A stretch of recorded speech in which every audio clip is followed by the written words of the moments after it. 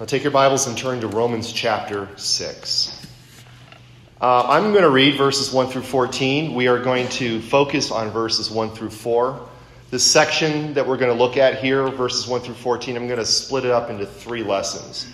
So this morning it's 1 through 4. Next week, Lord willing, 5 through 11. And then in 2 weeks, Lord willing, 12 through 14. But I will read the whole section for context. So Paul writes, "What shall we say then? Shall we continue in sin that grace may abound? Certainly not. How shall we who died to sin live any longer in it? Or do you not know that as many of us as were baptized into Christ Jesus were baptized into his death? Therefore, we were buried with him through baptism into death, that just as Christ was raised from the dead by the glory of the Father, even so we also should walk in newness of life. For if we have been united together in the likeness of his death, certainly we also shall be in the likeness of his resurrection, knowing this, that our old man was crucified with him, that the body of sin might be done away with, that we should no longer be slaves to sin. For he who has died has been freed from sin. Now, if we died with Christ, we believe that we shall also live with him, knowing that Christ, having been raised from the dead, dies no more. Death no longer has dominion over him. For the death that he died to sin once for all. But the life that he lives to God. Likewise, you also reckon yourselves to be dead indeed to sin, but alive to God in Christ Jesus our Lord. Therefore, do not let sin reign in your mortal body, that you should obey it in its lusts. And do not present your members as instruments of unrighteousness to sin, but present yourselves to God as being alive from the dead, and your members as instruments of righteousness to God.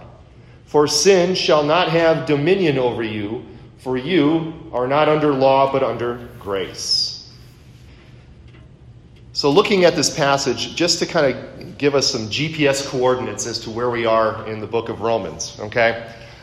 Again, Romans 1:18 through 3:20, we talked about how the righteousness of God has been revealed against sinners, against all mankind. In Romans 3:21 to 4:25, we see how the righteousness of God is revealed by faith in Jesus Christ. So as people come to faith in Jesus Christ, the righteousness of God is revealed to us. It is given to us through faith. And now we're in the bigger section that we're in is Romans 5 through the end of chapter 8, where we now are seeing the benefits that come to us because of our justification, because of the righteousness of God that we have by faith in Jesus Christ. And we finished Romans 5 last week, and we looked at it in 2 main sections. That first section, verses 1 through 11, because we have been justified by faith, we have several tangible benefits that accrue to us because of that righteousness and justification by faith. We have peace with God. So whereas before we had enmity because of our sin, we now have peace because we've been reconciled. And we also have access to God. So whereas before, because our sin kept us barred from the presence of God, now because of our justification by faith, we are given access to God by faith. And of course, that passage ends with the love of God being poured abroad in our hearts. So because of our justification by faith, God is now freely able to lavish his love upon us because we are now in a state of grace. And then that last section we looked at, again, we see how, the question gets asked, how can one man save the human race? It's because one man put the whole human race into a state of sin and misery. So we saw this death in Adam, life in Christ. So Adam's sin was imputed to us through our natural birth, but then the righteousness of Christ is imputed to us or applied to us through our faith. By Adam's sin, we were all condemned to death, but by Christ's righteousness, we are all guaranteed eternal life.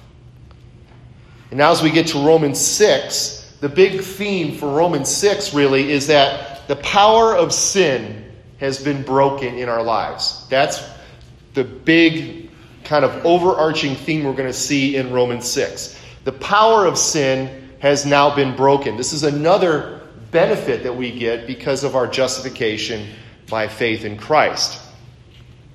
And where we are right now, this passage 1 through 14, because of Christ's death to sin, we too have died to sin. And we're going to explore that over the next couple of weeks.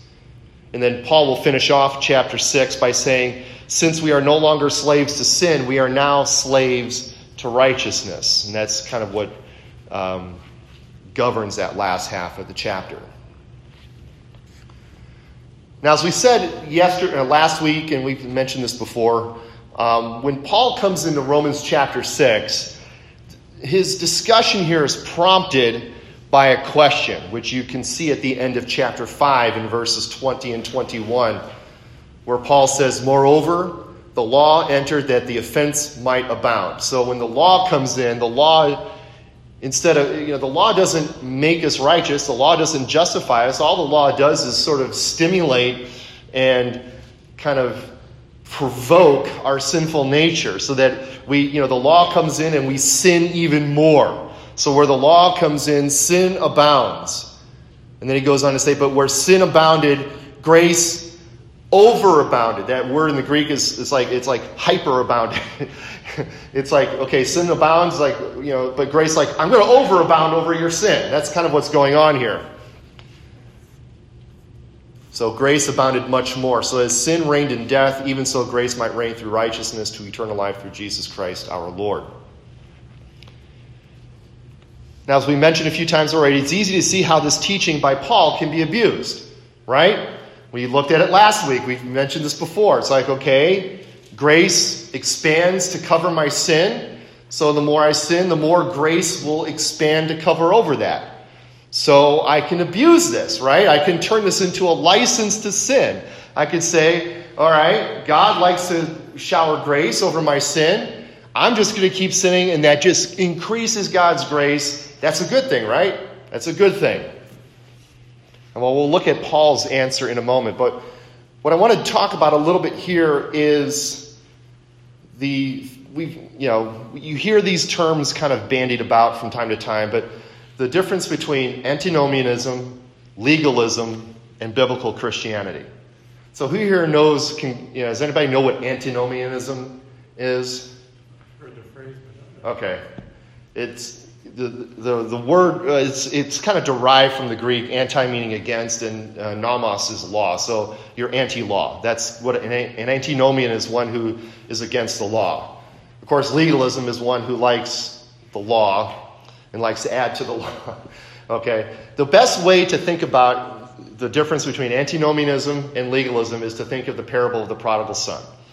Because the younger son is the antinomian, the older son is the legalist. Okay? So the younger son doesn't like living under the father's rule. He says, I want to be free, I want to do my own thing. Let me, Father, give me my share of the inheritance so I can go do my own thing. That's the antinomian. I don't want to be under your rules. I don't like living under your house. I don't like living under your instructions.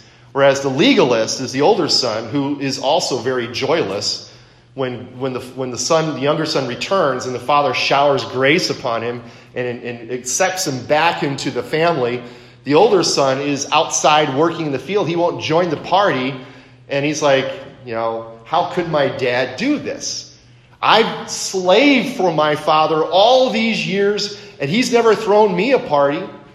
Why is this? And he doesn't even call when he's talking to his father. He doesn't even call him my brother. He says, "This son of yours." Anybody ever do that? When you're arguing with your spouse over the children, you're like, your child did this. It's not that it's our child too. You're like, your son did this, not my brother. Your son did this, and so on and so forth. So you've got the antinomian, the one who doesn't like the law, and the legalist, the one who likes the law in the sense that he likes to add to it. Now, there are those who see the grace of God as being so gracious, as we see here at the end of Romans 5, that we can sort of sin with impunity because God is so gracious that he'll just cover our sins. That is what antinomianism is in a nutshell, is that God's grace covers everything, so I'm not bound by the law. I can live my life I've got the the get out of hell free card, which is faith in Christ. I don't have to worry about my sin doesn't matter. Then there are others who like to seek to impose their own standards to Christianity. They add to the gospel by saying you need to do X, Y, and Z in order to be a Christian, even though X, Y, and Z are not found anywhere in Scripture. That's the legalist. It's adding the traditions of men to the Word of God, something the Pharisees were very often guilty of. Jesus tells them, says, you have corrupted the Word of God by adding your traditions to it. Well, the question that Paul asks in 6:1 is a question that is born out of fear that the gospel of free grace opens the door wide to antinomianism, where he says, what shall we say then? Shall we continue in sin that grace should abound? In other words, sin equals more grace, so my sin leads to grace abounding. Now, I firmly believe that if we preach and teach the whole counsel of God and preach the pure gospel, that we will be labeled as antinomians by the legalists and legalists by the antinomians. Okay? Biblical Christianity is going to get it from both sides. The antinomian is going to say, well, you're telling us we need to obey the commandments of God, but we've been freed from the law. We've been freed from sin. Why should we do that? And the legalists is to say, you're preaching a gospel of cheap grace. How can you do that? You need to, Christians need to do this and this and this and this and this. So if you're preaching a pure gospel, you're going to get attacked from both sides. That's just the way it is. The reason being is because both sides are perversions of the gospel. So any perversion of the gospel is going to look at the pure gospel and is going to critique it, is going to attack it. Now, I was alive during this period of time, but I wasn't following what was going on in here. But back in the 80s, there was a controversy over what was called lordship salvation. Anybody hear of that? I read a book about it, but I read a book about it like 20 years later that John MacArthur wrote called The Gospel According to Jesus. And it was his sort of take on the lordship salvation controversy. Now, it's called lordship salvation because it's against what some other Christians were teaching who taught a view of salvation that whether or not this was a fair representation of it, it ended up becoming called easy believism. Easy believism. And essentially teaches that if one claims to have faith in Jesus Christ, one is saved. Now you might be thinking, well, isn't that what we believe? We believe if you claim to have faith in Jesus Christ, you're saved. Yes, because Paul says to the Philippian jailer at the end of chapter 16 of the book of Acts, when he says, what shall I do to be saved? Paul and Silas tell the jailer, believe on the Lord Jesus Christ and you will be saved, you and your household. So yes, that is the gospel. But the advocates of easy believism will take it a step further. This teaching usually comes along with the teaching of what is called the so-called carnal Christian, the carnal Christian, the fleshly Christian, the worldly Christian. And this idea of the carnal Christian comes out of Paul's letter to the Corinthians. And you can turn to 1 Corinthians, if you will, chapter 3. There's a little bit of background about the church at Corinth. The church at Corinth was a gifted church. The church of Corinth had a lot of gifted people. They were rich in spiritual gifts. But they were a messed up church. They had a lot of things going wrong with them. They had broken down into factions over popular charismatic teachers. They had a mistaken view of the resurrection. They had a mistaken view of the spiritual gifts. They had a mistaken view of the Lord's Supper. Paul had a lot of correcting to do here. And one of the things here he says, in regard to the sectarianism that was going on there, they would say, at one point it says, I'm of Peter, I am of Paul, I am of Apollos, and you had a group that said, well, we're of Jesus. So they were kind of breaking off into cliques surrounding around popular Christian teachers. And Paul says at the beginning of chapter 3 here, he says, and I, brethren, could not speak to you as spiritual people, but as to carnal, as to babes in Christ. That's where they get the phrase carnal Christian. In other words, It's like a lesser level of Christianity. You've got the spiritual Christians, and then you've got the carnal Christians. So the carnal Christian is the one who accepts Jesus Christ as Savior, but hasn't quite made him Lord of his life. So it's like entry-level Christianity. Okay? You haven't attained to the higher level. You haven't gone through the silver or the gold door or whatever you want to call it. You're sort of like in the baby section. Okay? You're still in elementary school. This is a professed Christian who still leads a somewhat sinful lifestyle, who still hasn't started fighting sin in his life. Now, these easy believist people also take a somewhat warped view of the perseverance of the saints. We teach the perseverance of the saints here. And they'll call it once saved, always saved. Okay, have you ever heard that phrase, once saved, always saved? Okay. So once saved, always saved means, in other words, from their view, this is their perspective, the easy believism person, that once a person has either prayed the sinner's prayer, so if you are evangelizing someone and you get them to pray the sinner's prayer and they accept Jesus into their heart, now you're saved, and once saved, always saved. So as long as you prayed the prayer, as long as you either walk down the aisle during a revival meeting, you get the revivalist up there and he's preaching, and you get the 37 stanzas of Just As I Am and the soft music playing, you get the emotional kind of thing worked up, and and they got the preacher up there in his soft voice, don't you want to give your heart to Jesus? Come now, the Lord is holding out his hands to you. Come now, he will take you as you are. And you're like, yes, I'll go and be saved. You walk down the aisle and you give your life to Christ. So if you've either prayed the sinner's prayer, you've walked down that aisle, you signed a card, whatever you've done, as long as you can pinpoint a point in your time where you've accepted Christ in your life, you are saved. Now, they'll tell you that the next step you have to do is to repent of your sin, and now you have to make Jesus the Lord of your life. Now, needless to say, this idea of once saved, always saved, that is, that Christian can live any way they want to, as long as they can point back to a period in their life where they've done that one thing, whatever that one thing is, they will say that person is saved, even though that person could be living a life of utter sin. Okay? So this is an abuse of once saved, always saved. It is an abuse of the doctrine of the perseverance of the saints, which is why many of these people, they're non-reformed in their thinking, will look at Reformed theology, they'll look at Calvinism and say, well, that's of the devil, because you teach that person who makes that profession of faith but doesn't live a saved lifestyle is not saved.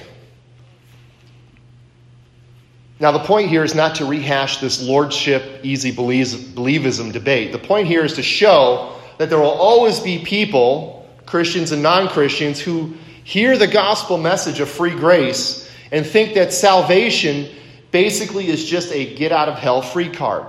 It's just, once you've done this act, once you've done this thing of believing, you're saved, and that you don't have to live a holy lifestyle. That's the antinomian. They have the fire insurance, so you can live whatever way you want. You're covered.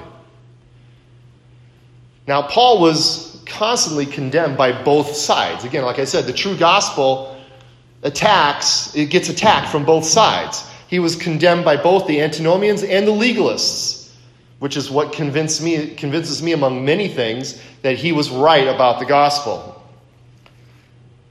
However, the cure for antinomianism isn't legalism. Okay, you don't combat an anti-law view of the gospel by slapping law on top of it. Okay, that's not how you fight the antinomian. You fight the antinomian with the gospel, just like you fight the legalist with the gospel. Antinomianism and legalism are really just two sides of the same coin that the gospel is the solution for. And that's what Paul's going to show us here in Romans 6, 1 through 14. So as we look at this passage over the next few weeks, we're going to see three things. Our passage this morning, 1 through 4, is baptized into Christ's death. And then in verses 5 through 11 is dead to sin, alive in Christ. And then finally, verses 12 through 14 is breaking the dominion of sin. So Romans 6:1, Paul begins Romans 6 by asking the question that comes up after his statement in Romans 5, 20 and 21. We can turn back to Romans if we haven't already. He says, what shall we say then? Shall we continue in sin that grace may abound? So if where sin abounded, grace abounded much more is true, then as we've been saying all along, we should continue in sin that grace may abound. That's the question. That only sounds logical, right? Grace covers all our sins, so the more we sin, the more grace abounds. This stands to reason. Now, think for a moment. How perverse is it to infer that the gospel of Jesus Christ would or should lead people to continue in sin? I mean, it is in the gospel that we find forgiveness of sin, right? That's the whole idea of the gospel, is that Jesus Christ dies on the cross so that your sins can be paid for. Your sin debt can be paid for. Your guilt can be forgiven. The sins can be washed from your account. Why would you then turn around and say, this gives me a license to sin? I mean, last week I used the illustration of a maxed out credit card. So the grace of God in Jesus Christ that abounds much more over our sin is like having a multi-billionaire pay off your maxed out credit card.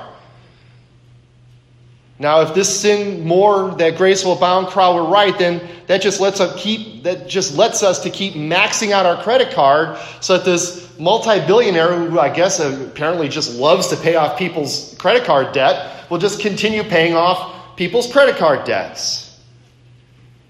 It's ludicrous on the face of it, and we'll see why in just a moment.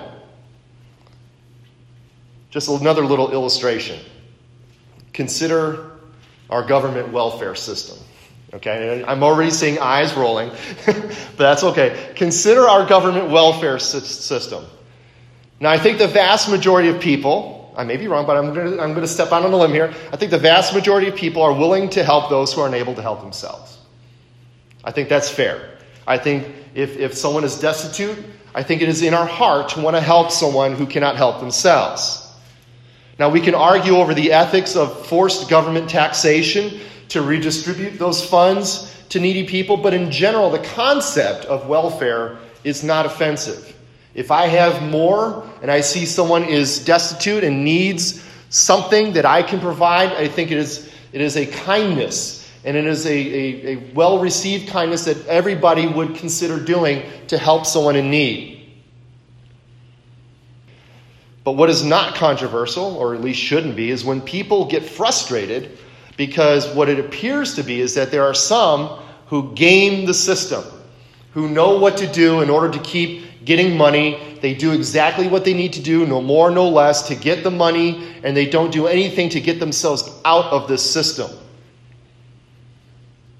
So when those who are less fortunate are taking advantage of the system to keep getting money without doing anything to better their lot in life, that is what frustrates many people with the welfare system. And that's similar to what Paul is saying here in Romans 6:1. Don't think you can game the system. Sin is not something you can just do because you know Christ is going to forgive it. Okay? Now let's look at this phrase here a little bit here where he says, continue in sin. I think in the handout I put the Greek in there, not that you guys care, but just that I can put the Greek in there. But it's epimenumen te hamartia. So that is to remain in sin. Because the way Paul speaks here, it sounds like to be a Christian, one has to be sin-free. Okay? Where he says, you cannot continue in sin. Well, we're going to get to that in a second. But the idea here is, if that's the case, then that would be a contradiction of what the Bible says elsewhere. In 1 John 1:8, John writes, if we say that we have no sin, we deceive ourselves and the truth is not in us. So it's not that we have to be sinlessly, we have to live a sin-free lifestyle. The idea is where he says, how can anyone who can, you cannot continue in sin. Like I said, we're going to get to that in a second. But this word here, where he says continue in sin, is a word that John likes to use in his gospel too. It's the word meno. It means to abide or to remain. John will say this in John chapter 15, where he says, I'm the vine, you are the branches. Whoever abides in me, that one will bear much fruit. That's the same word there, meno, that you get here in Paul where he says continue to sin.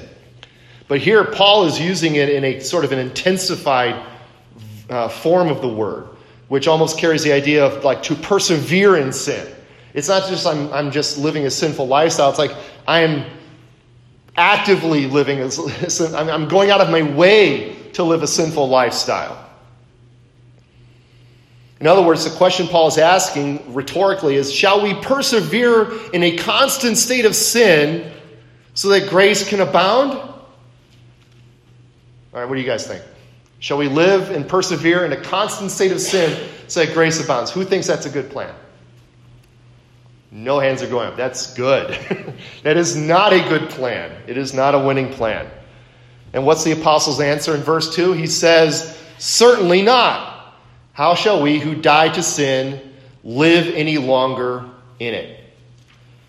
Now, we've seen this response before. This is the famous, hard no that Paul likes to use at the expense of being crass. The hell no that Paul likes to use in other places in Romans, in 3:4, in chapter 3, verse 6, in chapter 3, verse 31. Other translations will say, King James says, God forbid. Another translation says, absolutely not. The NIV and the ESV say, by no means. The New American Standard says, may it never be. And then this one, this is weak. Of course not. That's a weak one. Don't use that translation. That's the New Living Translation. That's very weak. I like the King James. God forbid. God forbid. New King James, certainly not. I like God forbid. Or the New American, may it never be. The point is, it's a hard no. In other words, the thought that a Christian, one who has been saved by grace through faith in Christ alone, can abuse that grace and persevere in a life of sin is preposterous to the apostle. This is an illogical concept. You might as well tell Paul there is such a thing as a square circle, or a married bachelor, or an honest politician.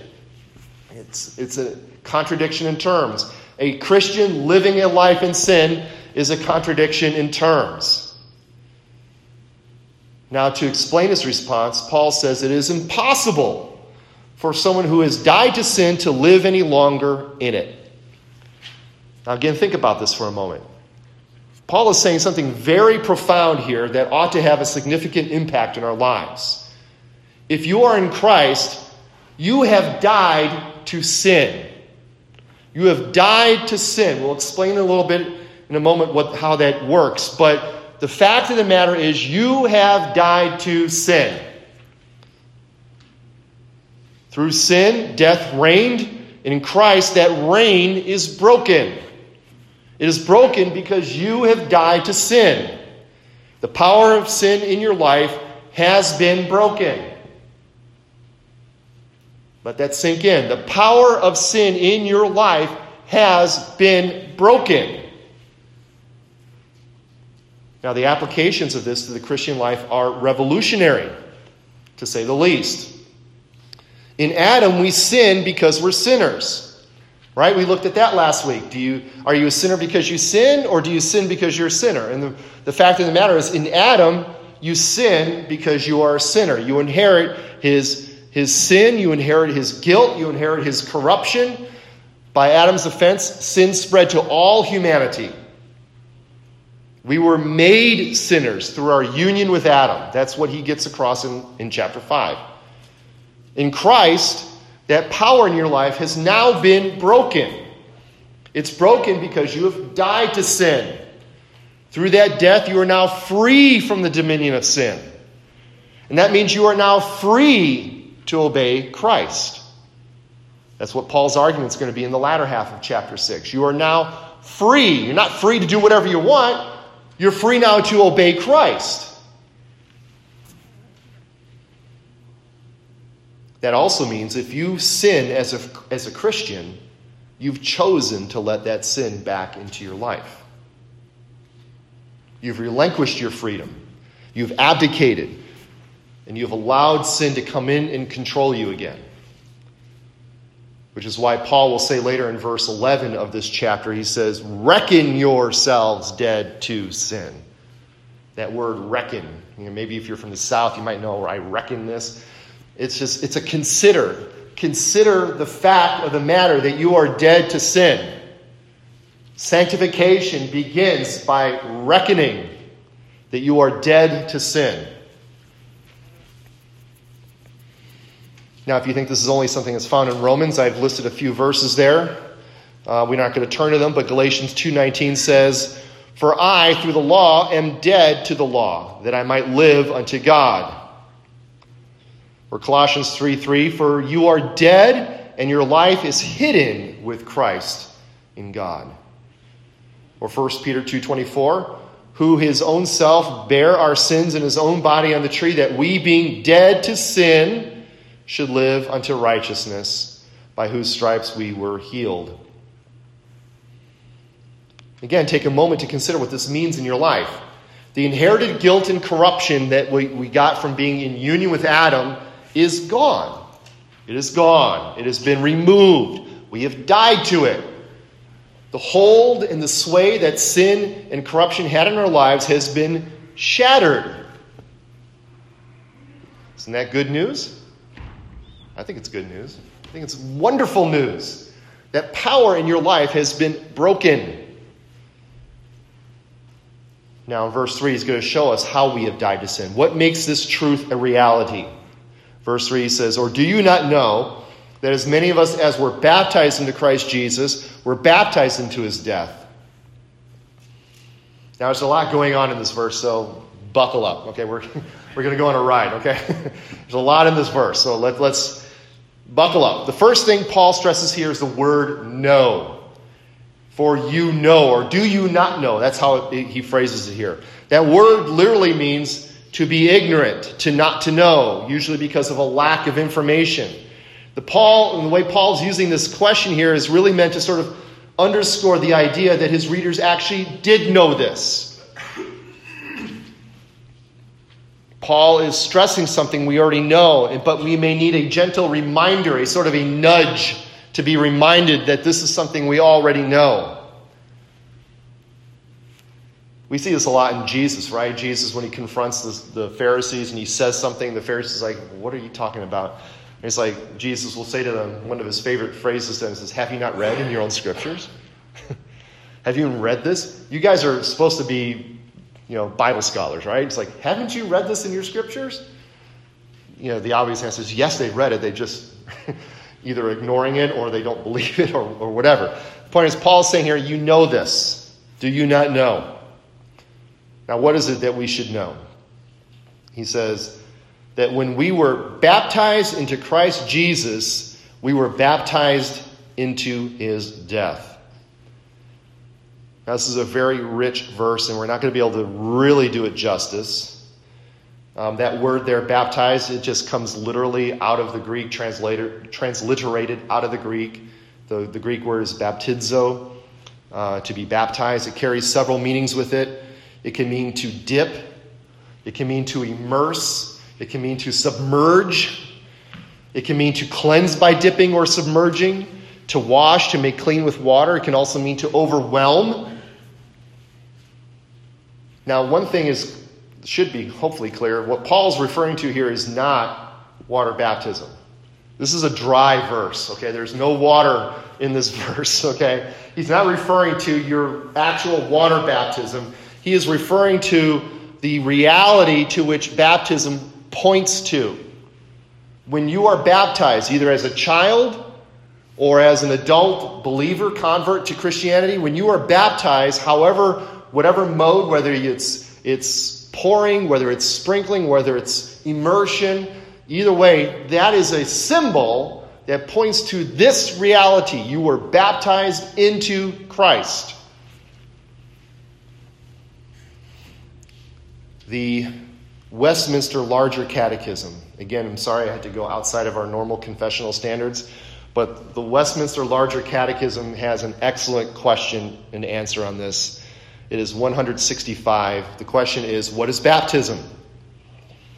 And the Larger Catechism says this: baptism is a sacrament of the New Testament, wherein Christ hath ordained the washing with water in the name of the Father and of the Son and of the Holy Ghost to be a sign and a seal. Water baptism is a sign and a seal of ingrafting into himself, that is union with Christ, we'll talk about that in a moment, of remission of sins by his blood, and regeneration by his Spirit. It is a sign and a seal of adoption and resurrection unto everlasting life, and whereby the parties baptized are solemnly admitted into the visible church. So baptism is also a sort of a way of bringing, it's like the sign of the covenant being applied to someone who is coming into the church. So it's a sign of being admitted into the visible church and entering into an open and professed engagement to be holy and only the Lord's. Holy is in WHOLLY, like you're entirely the Lord's. Now, Belgic Confession, Article 34, talks about baptism. Heidelberg Catechism, Lord's Day 26, talks about baptism. So you can say in a sense that being baptized into Christ is being dipped, immersed, or submerged into Christ. It's another way of saying that this is union with Christ. We are being united to Christ, which is why, like I said, I like the way the larger catechism talks about it. It's a sign and the seal of our ingrafting. Our ingrafting. This is a glorious Christian truth, union with Christ, and it's one of the fruit of the Protestant Reformation. Now, you see this difference between the Lutherans and the Reformed. The Lutherans emphasize justification by grace through faith, which is a great and glorious truth. That is their grid through which confessional Lutherans will see everything. But us, the Reformed, Presbyterian and Continental Reform, we emphasize union with Christ. That is the grid through which we see everything. It is through our union with Christ that all of the benefits of Jesus Christ are given to us. And this union with Christ is expressed and symbolized by way of baptism. So now Paul concludes his argument. I'm skipping a little bit, but Paul will conclude his argument here in verse 4, where he says, "Therefore we were buried with him through baptism into death, that just as Christ was raised from the dead by the glory of the Father, even so we also should walk in newness of life." So Paul says we were buried with Christ through baptism into death. Because of our union with Christ, we were united with Christ into his death. So when Jesus died to sin because of our union with Christ, we died to sin because of our union with Christ. See how that works? Union with Christ means that when Christ died to sin, we who are in Christ, we also die to that sin. We have died to sin because Jesus Christ died to sin, and we, through baptism and union, have died with him. Moreover, not only are we united with him in his death, but we are also united with him in his resurrection. So just as when he died to sin, we died to sin, when he was raised from the dead, we too were raised, as Paul will say here, in newness of life. We have been raised, now we should walk in newness of life. That is the purpose, that is the goal, that is the end for which we were raised with Christ, so that we might have a new walk. In other words, then, to wrap this up, Christ didn't die so that we could keep on sinning. That's what Paul starts this whole section with. He didn't die so that you can just keep on living the way you want to live. That's why Paul gives such an emphatic no way when he's asked, shall we continue in sin that grace may abound? If I may put it in blunt language, my own translation would be, are you kidding me? Are you kidding me? Are you crazy? It is impossible for one who has died with Christ to live in sin, because he has been raised with Christ for the purpose of walking a new walk and living a new life. Because of our union with Christ, we are new men and women. And this is a truth that we always need to keep before us in our battle with sin. That is why Paul emphasizes this is something you know. So the first battle in sanctification is knowing this truth. You have died to sin. You have been raised in Christ. One of my favorite verses in all of this is Galatians 2:20, where Paul says, I have been crucified with Christ. When Christ was crucified, I was crucified with him. Now it is no longer I who live, but Christ lives in me. And the life I now live in the flesh, I live by faith in the Son of God, who loved me and who gave himself for me. So as we said earlier, the cure for antinomianism is the gospel. There is no such thing as cheap grace. Grace isn't cheap. Salvation may be free for us, right? Believe in the Lord Jesus Christ and you'll be saved. We don't have to do anything. As Fred so aptly pointed out in Heidelberg 60 and 61, it is of faith. We don't do anything to it to earn it. We don't put forth any works to get it. It is free for us, but it cost the precious Son of God, Jesus Christ, everything. It is not cheap. He paid the debt of our sin by his precious blood.